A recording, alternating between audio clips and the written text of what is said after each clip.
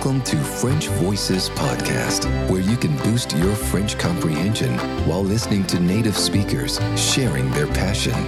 It's authentic, it's hosted by Jessica, and it's starting now.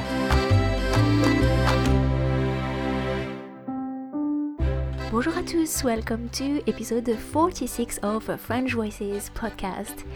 This episode is the first part of a long interview with Paul Corvez, and Paul Corvez is a fascinating man. He has many strings to his bow, so you're going to hear the French equivalent of this expression in the episode, and it's also in the vocabulary, so I'll let you try to find it. How do we say to have many strings to one's bow?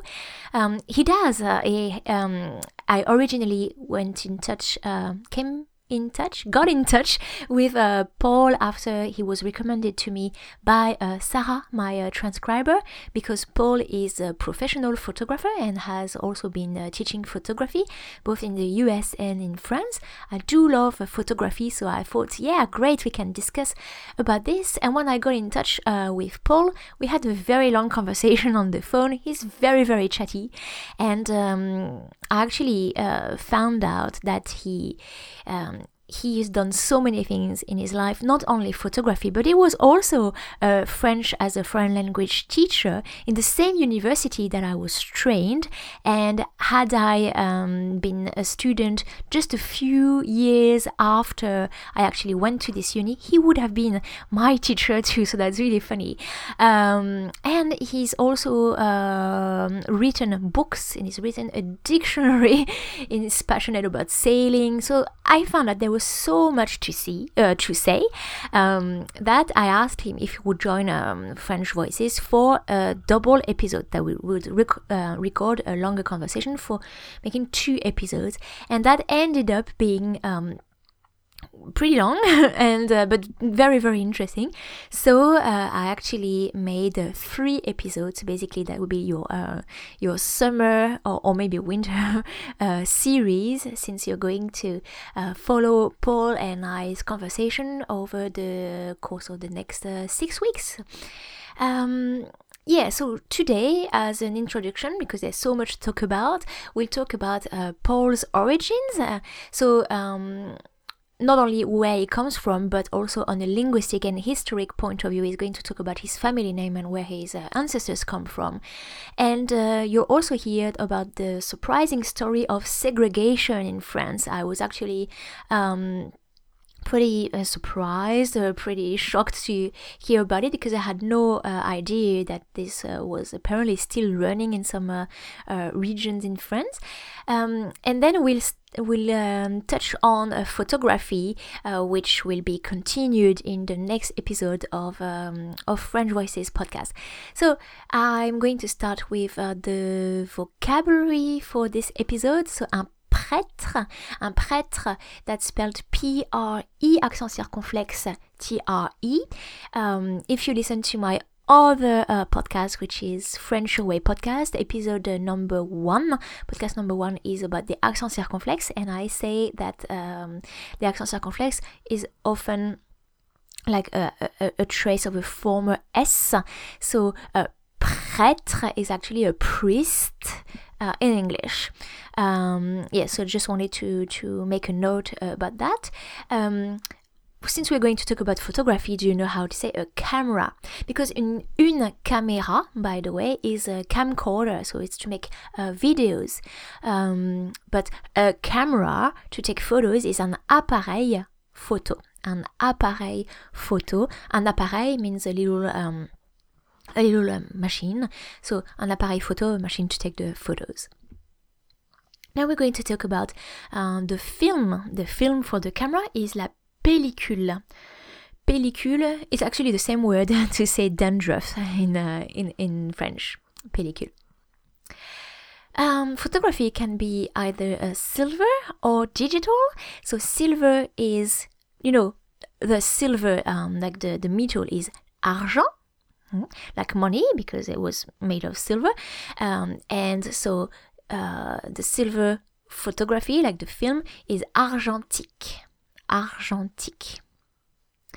as opposed to numérique, which is donc digital in English. The word digital exists in French, but it will have another meaning. Digital comes from digit, which is the finger, and so les empreintes digitales, for example, are the fingerprints. So a little bit different. Now, I leave you to the first part of the interview. I have a small announcement to make at the end of this interview, so stay tuned. Bonsoir Paul, ou plutôt bonjour, et bienvenue sur French Voices. Merci Jessica, oui bonjour à toi aussi.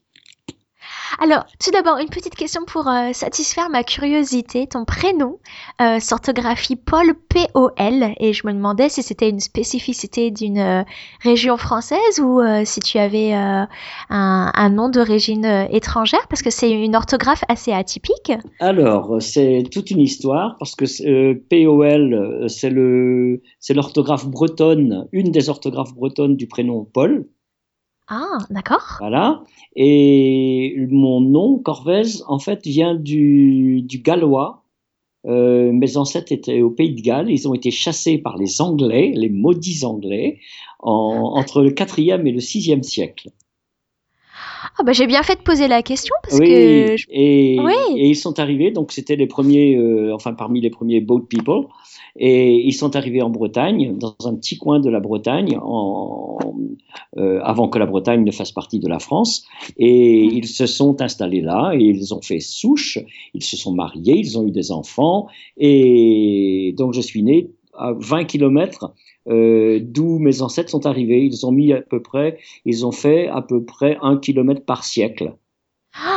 Waouh! Oui, ouais. Donc vous êtes toujours resté dans la région, toute la famille. Sauf une partie de la famille. Et maintenant, je ne suis plus en Bretagne puisque je suis dans le Val-de-Loire. Voilà. D'accord. Mais toujours breton dans l'âme? Ah, complètement. complètement, bien sûr. Oui, parce que les Bretons ont un sentiment identitaire très fort. Très fort. Et... Ouais.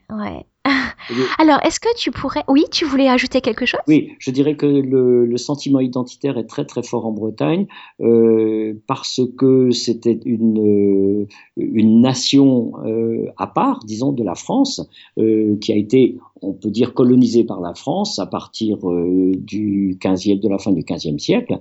Les Bretons parlaient leur langue qui était le breton, et c'est une langue qui a été supprimée par la France, interdite par la France à partir du 19e jusqu'à la moitié du 20e siècle.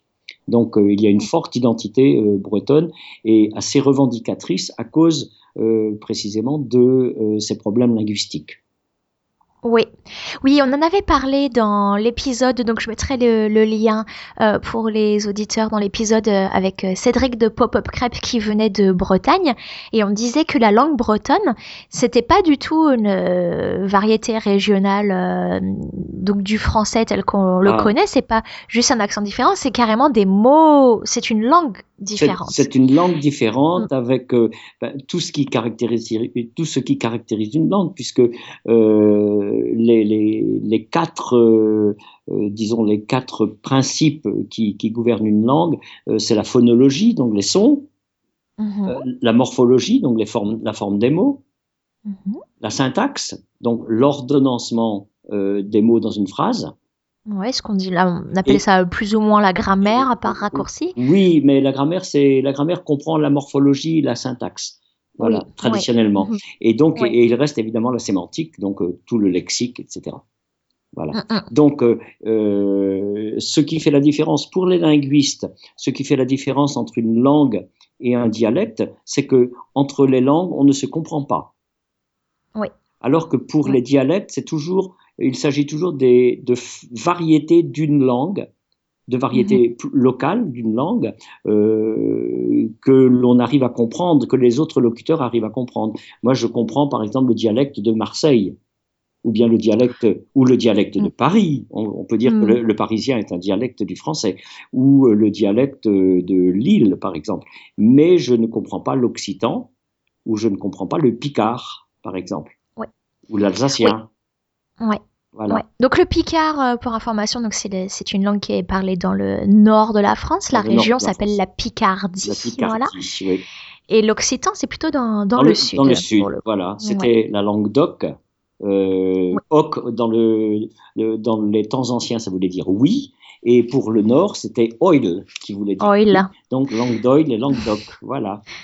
Oui, on voit souvent ça dans les définitions pour les Oui. mots croisés. Oui, bien sûr, bien sûr, Mm. bien sûr. Donc ça, c'est très intéressant. J'essaierai un jour de faire un épisode sur donc une personne qui peut-être enseigne le breton ou quelque chose Oui. sur la langue bretonne pour développer cette partie-là un petit peu. Donc toi, bon, tu es d'origine bretonne. Est-ce que tu pourrais, alors brièvement, parce qu'on va revenir sur certains points, retracer un petit peu ta carrière, parce que tu as fait énormément de choses. Oui, j'ai eu au moins 7 vies, je crois, comme un chat. Comme les chats. Je crois qu'ils Comme en les ont chats. 9, les Oui, chats. alors T'as bon, encore oui, mais je ne suis, deux essais. je ne suis pas encore mort. Voilà, c'est ça. Oui. Alors, donc je suis né en Bretagne, près de Morlaix. Morlaix, c'est une petite ville sur la côte bretonne. Je suis né dans un petit village que personne ne connaît, mis à part ceux qui s'intéressent à l'architecture, puisqu'il y a une très belle église, un très beau calvaire, donc un très bel ensemble architectural qui date du XVIe siècle, 1544 exactement. Et il y a aussi une autre chose remarquable dans ce petit village, c'est que il a donné naissance, enfin il y a quelqu'un qui est né dans ce petit village en 1450 à peu près, et qui a écrit le premier dictionnaire trilingue jamais publié au monde. Et c'était un dictionnaire qui s'appelait le Catholicon, c'est-à-dire l'universel, et qui était un dictionnaire breton, latin, français. Ah oui, est-ce que le latin était encore parlé à cette époque? Bien sûr, parce que c'était un dictionnaire pour les clercs, donc pour les gens de l'Église, si tu veux, puisque les sermons à l'Église se faisaient en latin, et à ce moment-là, ils commençaient à se faire précisément en breton ou en français. Donc il fallait un dictionnaire trilingue. Et c'est donc le premier, c'est ce qu'on appelle un incunable. Un incunable, c'est un livre qui a été publié avant 1500. Et celui-ci a été publié en 1499, donc un an avant. Ah oui, d'accord. Voilà. Donc un peu plus, et il s'appelait pas un incunable. Ah oui, c'est ça, il est limite. Oui, tout à fait. Bon, alors ce village qui vaut le détour historiquement parlant, il s'appelle comment? Oui, c'est ça. Il s'appelle Plougonvin. Plou en breton, ça veut dire le lieu de, ou la paroisse plutôt, la paroisse donc de Saint-Convain, qui s'écrit C-O-N-V-E-N. Voilà. Donc c'est un petit village que pas grand monde ne connaît. Voilà. D'accord. Alors le Plou, c'est un petit peu comme le bourg. C'est le bourg anglais. Oui, c'est ça. C'est borough, ou ça peut être. Oui, c'est la paroisse en fait. Hein. Oui, c'est vraiment parish en fait, hein, officiellement. Voilà. D'accord. Ça veut dire qu'il y avait une église, un prêtre, etc., et que c'était aussi vraiment une entité en elle-même. Super. Très intéressant. Bah alors, on n'a toujours pas quitté ton village d'origine. Alors, qu'est-ce que tu as fait? Ouais. Mon village d'origine, il n'y avait pas grand-chose de spécial, sauf que moi, je suis né en 1946, d'accord? Donc, je suis un enfant de la Libération. Puisque mon père est revenu d'Alsace, et l'Alsace était en Allemagne à l'époque. Il était prisonnier en Allemagne, donc en Alsace, et il est revenu, et 9 mois après, je suis né. Voilà, donc je suis un enfant de la Libération.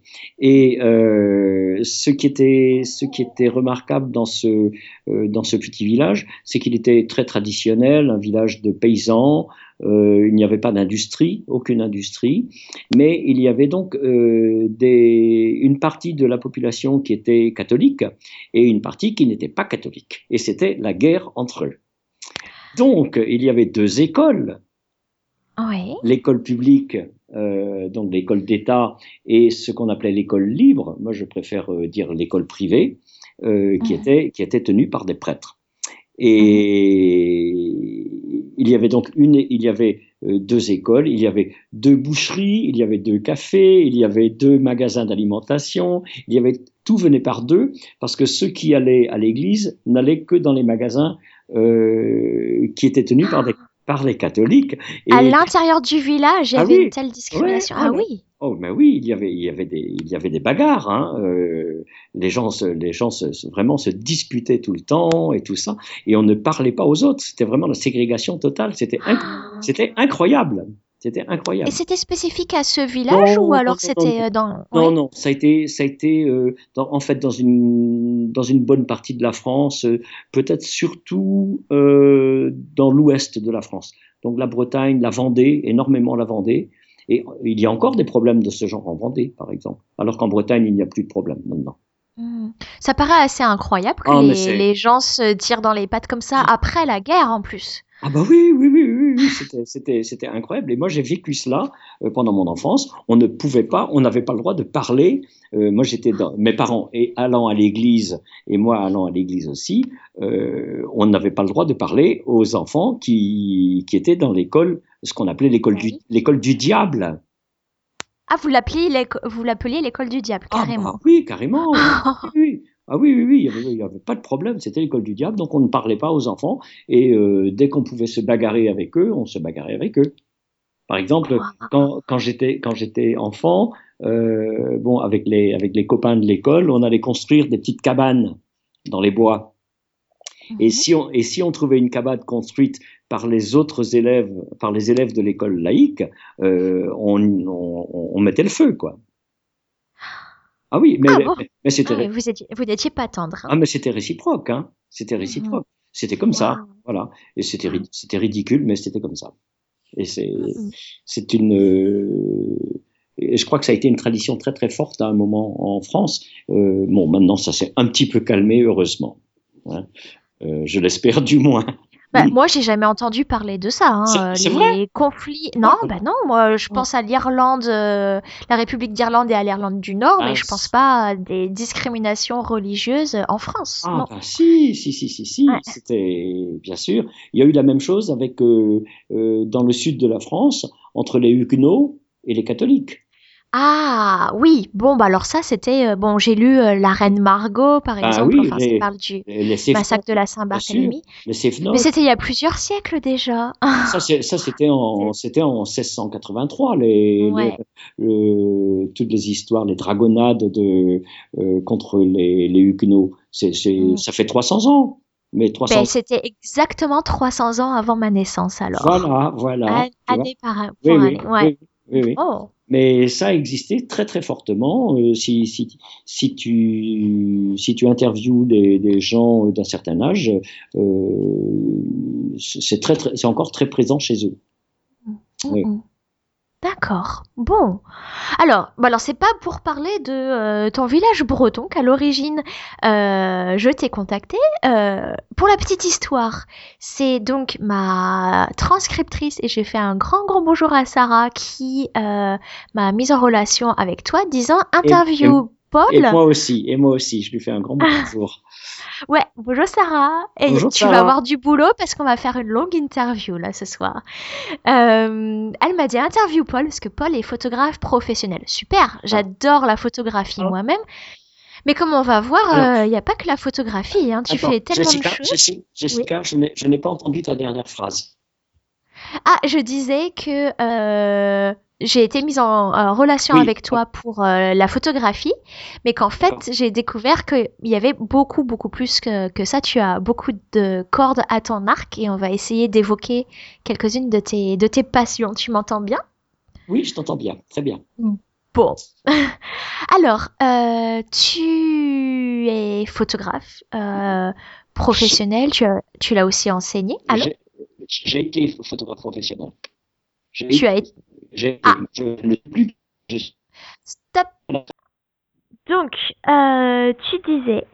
Oui, donc j'ai trouvé, je ne me rappelle plus. On m'a donné un appareil, un vieil appareil photo quand j'avais 15 ans à peu près, et j'ai commencé à prendre des photos pendant mes vacances. Et j'ai trouvé ça assez extraordinaire parce que c'était un appareil qui faisait des vues multiples si l'on n'avançait pas la pellicule. Et parfois j'oubliais d'avancer la pellicule, donc j'avais des images doubles ou triples. Ça superposait les voilà, photos. j'ai superposé des photos et j'ai trouvé ça un peu surréaliste, même si à l'époque je ne connaissais pas le surréalisme. J'ai trouvé ça très très intéressant. Et puis donc j'ai commencé vraiment à m'intéresser à la photo. Et il y avait aussi quelque chose un autre intérêt qui était que lorsqu'on avait un appareil photo, on pouvait draguer les filles beaucoup plus facilement. Ah bon? Ah oui, parce qu'on pouvait leur demander de poser pour quand on était un peu photographe, est-ce que tu veux poser pour moi, etc. Je veux faire ton portrait, et ainsi de suite. Et donc, la demoiselle était très flattée, parce qu'elle se pensait déjà modèle, etc., etc. Donc, on arrivait vraiment. C'était un intérêt de drague aussi. Mais bon, à l'époque, c'était forcément de l'argentique, donc il fallait attendre des siècles pour avoir sa photo après. Oh, pas des siècles, mais enfin bon, une petite semaine, quoi. Une petite semaine. Oui. Mais justement, l'attente faisait partie du plaisir aussi. Hein? Donc et je crois que ce n'est plus le cas avec le numérique, mais c'est quelque chose qui a disparu de la photo actuellement. C'était cette attente. Oui. On parle justement. Avec l'argentique, on parle de l'image latente en un seul mot. Hein, l'image latente, eh bien, moi je l'écris aussi, l'image latente, L'_A_T_E_N_T_E. Oui, donc, du verbe attendre et non pas de la latence. Et je trouve que c'est en français c'est très bien ce double sens que donne l'attente. Finalement. Oui, c'est un beau jeu de mots. C'est un beau jeu de mots, oui, c'est un beau jeu de mots. Voilà. Et donc, tu as voulu être photographe depuis tes 15 ans, c'était non, pas nécessairement, je voulais pas être photographe professionnel, mais je crois qu'à l'époque, à 15 ans, je ne sais plus ce que je voulais être, je ne sais pas si je voulais déjà être prof d'anglais. Parce que je crois qu'à un moment, j'ai voulu être prof d'anglais. C'est la raison pour laquelle j'ai fait une licence d'anglais, en fait. Ah, mais comme moi. Oui, voilà. Et donc, j'ai fait une licence d'anglais à l'université de Caen, en Normandie. Tu vois, j'ai quitté ma Bretagne natale. Je suis allé à Caen, j'ai fait une licence. Et en fait, j'ai continué à faire de la photo. C'était plus de la photo souvenir. Que je faisais, c'est-à-dire quand on partait en voyage ou quand on allait en tournée avec la chorale universitaire, puisque je faisais partie de la chorale universitaire, ou quand on faisait quand on avait des manifestations au club d'anglais. J'ai été président du club d'anglais pendant un moment. Voilà, donc c'était un petit peu plutôt du reportage que de la photo artistique. Hein. Voilà. Mais j'aimais beaucoup faire des portraits, toujours. Et donc aujourd'hui, les portraits, c'est ton sujet de prédilection ou quel domaine tu couvres? Non, pas nécessairement. Je ne sais pas si j'ai un domaine de prédilection. Non, je ne pense pas que j'ai un domaine de prédilection. J'aime parce qu'on peut faire de la photo à partir de n'importe quoi ou n'importe qui. Hein. C'est la photo, c'est un objet ou un personnage devant un objectif. Et finalement, quand on peut très bien faire de la photo avec n'importe quoi ou n'importe qui. Je crois que ça n'a pas grande importance. Je ne vais pas dire que je suis uniquement portraitiste ou que je fais uniquement des nus ou bien du paysage ou de street art, par exemple, comme on le dit actuellement, etc. Donc, je ne suis pas dans une seule pratique, si tu veux. D'accord. Je suis tout à fait d'accord quand tu dis qu'il n'y a pas une chose ou on peut faire des photos de n'importe quoi et n'importe qui. Ça m'évoquait juste un souvenir qui était un petit peu enfui. J'ai vécu en Chine et j'y ai voyagé aussi. Et je me rappelle d'un village dans lequel je suis arrivée où j'étais la seule étrangère. Et donc tout le monde me regardait et même j'avais des personnes âgées qui me suivaient donc je prenais des photos je prenais des photos d'un seau, d'un panier qui était par terre, voilà des objets qui étaient tellement des objets du quotidien pour eux que après avoir pris la photo, ils voulaient absolument que je leur montre ce que j'avais pris et ils comprenaient pas pourquoi ce qu'il pouvait y avoir d'intéressant dedans, mais c'était tellement artistique un peu avec la poussière. C'est spécial. Tout à fait. Mais c'est vrai que ça étonne souvent les gens quand je prends des photos dans des endroits qui n'ont aucun intérêt pour la plupart des gens. J'ai fait une série par exemple sur un chantier qui se trouvait dans un centre commercial près de chez moi ici à Angers, et ce chantier était bâché de plastique, de feuilles de plastique et de plastique blanc translucide. Et en fait, ce plastique avait reçu quelques coups de couteau, où il y avait du scotch pour bien le tenir en place, etc. Et je trouvais que ça faisait des paysages tout à fait inattendus. Et je me rappelle quand je prenais des photos, j'étais là avec mon pied, donc l'appareil photo sur pied, etc. Pour avoir plus de contrôle. Il y a des gens qui s'arrêtaient et qui me disaient mais qu'est-ce que vous prenez en photo, quoi? Quel est l'intérêt de cette photo? Et en fait, ça donnait des paysages totalement abstraits. Voilà. Ils voyaient pas le potentiel. Non, ils voyaient pas le potentiel. Mais je crois que c'est ça. Je crois que c'est un des grands problèmes des spectateurs en photographie ou des non-photographes, parce que ils se demandent, ils veulent du sensationnel ou ils veulent quelque chose qui soit facilement reconnaissable, etc. Alors que ce n'est pas nécessairement ce qu'on veut faire. Parfois on veut faire autre chose, évidemment. Et je crois que si tu regardes mon site, tu verras des séries qui sont très abstraites en même temps et qui sont un petit peu étranges parce que personne ne pense à prendre ce type de photos. Ouais, je mettrai le lien vers ton site, que les auditeurs puissent. Mais c'est vrai que, je pense que tu seras d'accord avec moi de toute façon, quand on aime la photographie, qu'on se promène avec un appareil photo. That's it for today. Stay tuned for the next 2 episodes of French Voices podcast for the rest of the conversation with Paul. I also wanted to say that from now on you can support French Voices podcast by downloading the PDF file for each episode. So all my work, like the full transcription and also the vocab list and a selection of questions, will still and always be available for free in the website, because there's absolutely no forcing you to purchase anything. But if you would like to help me support French Voices, and if you would like also added value, you can now download the PDFs for about the price of a coffee.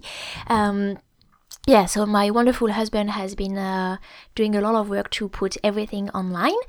We've done a lot of work because I've also added a lot of footnotes, comments throughout the transcripts to give extra explanation about some cultural or grammar or vocab notions. So I hope you will enjoy this format. It is also very user friendly because you can print it, and there's a full set of questions. So thanks a lot, and see you in the next episode of French Voices podcast.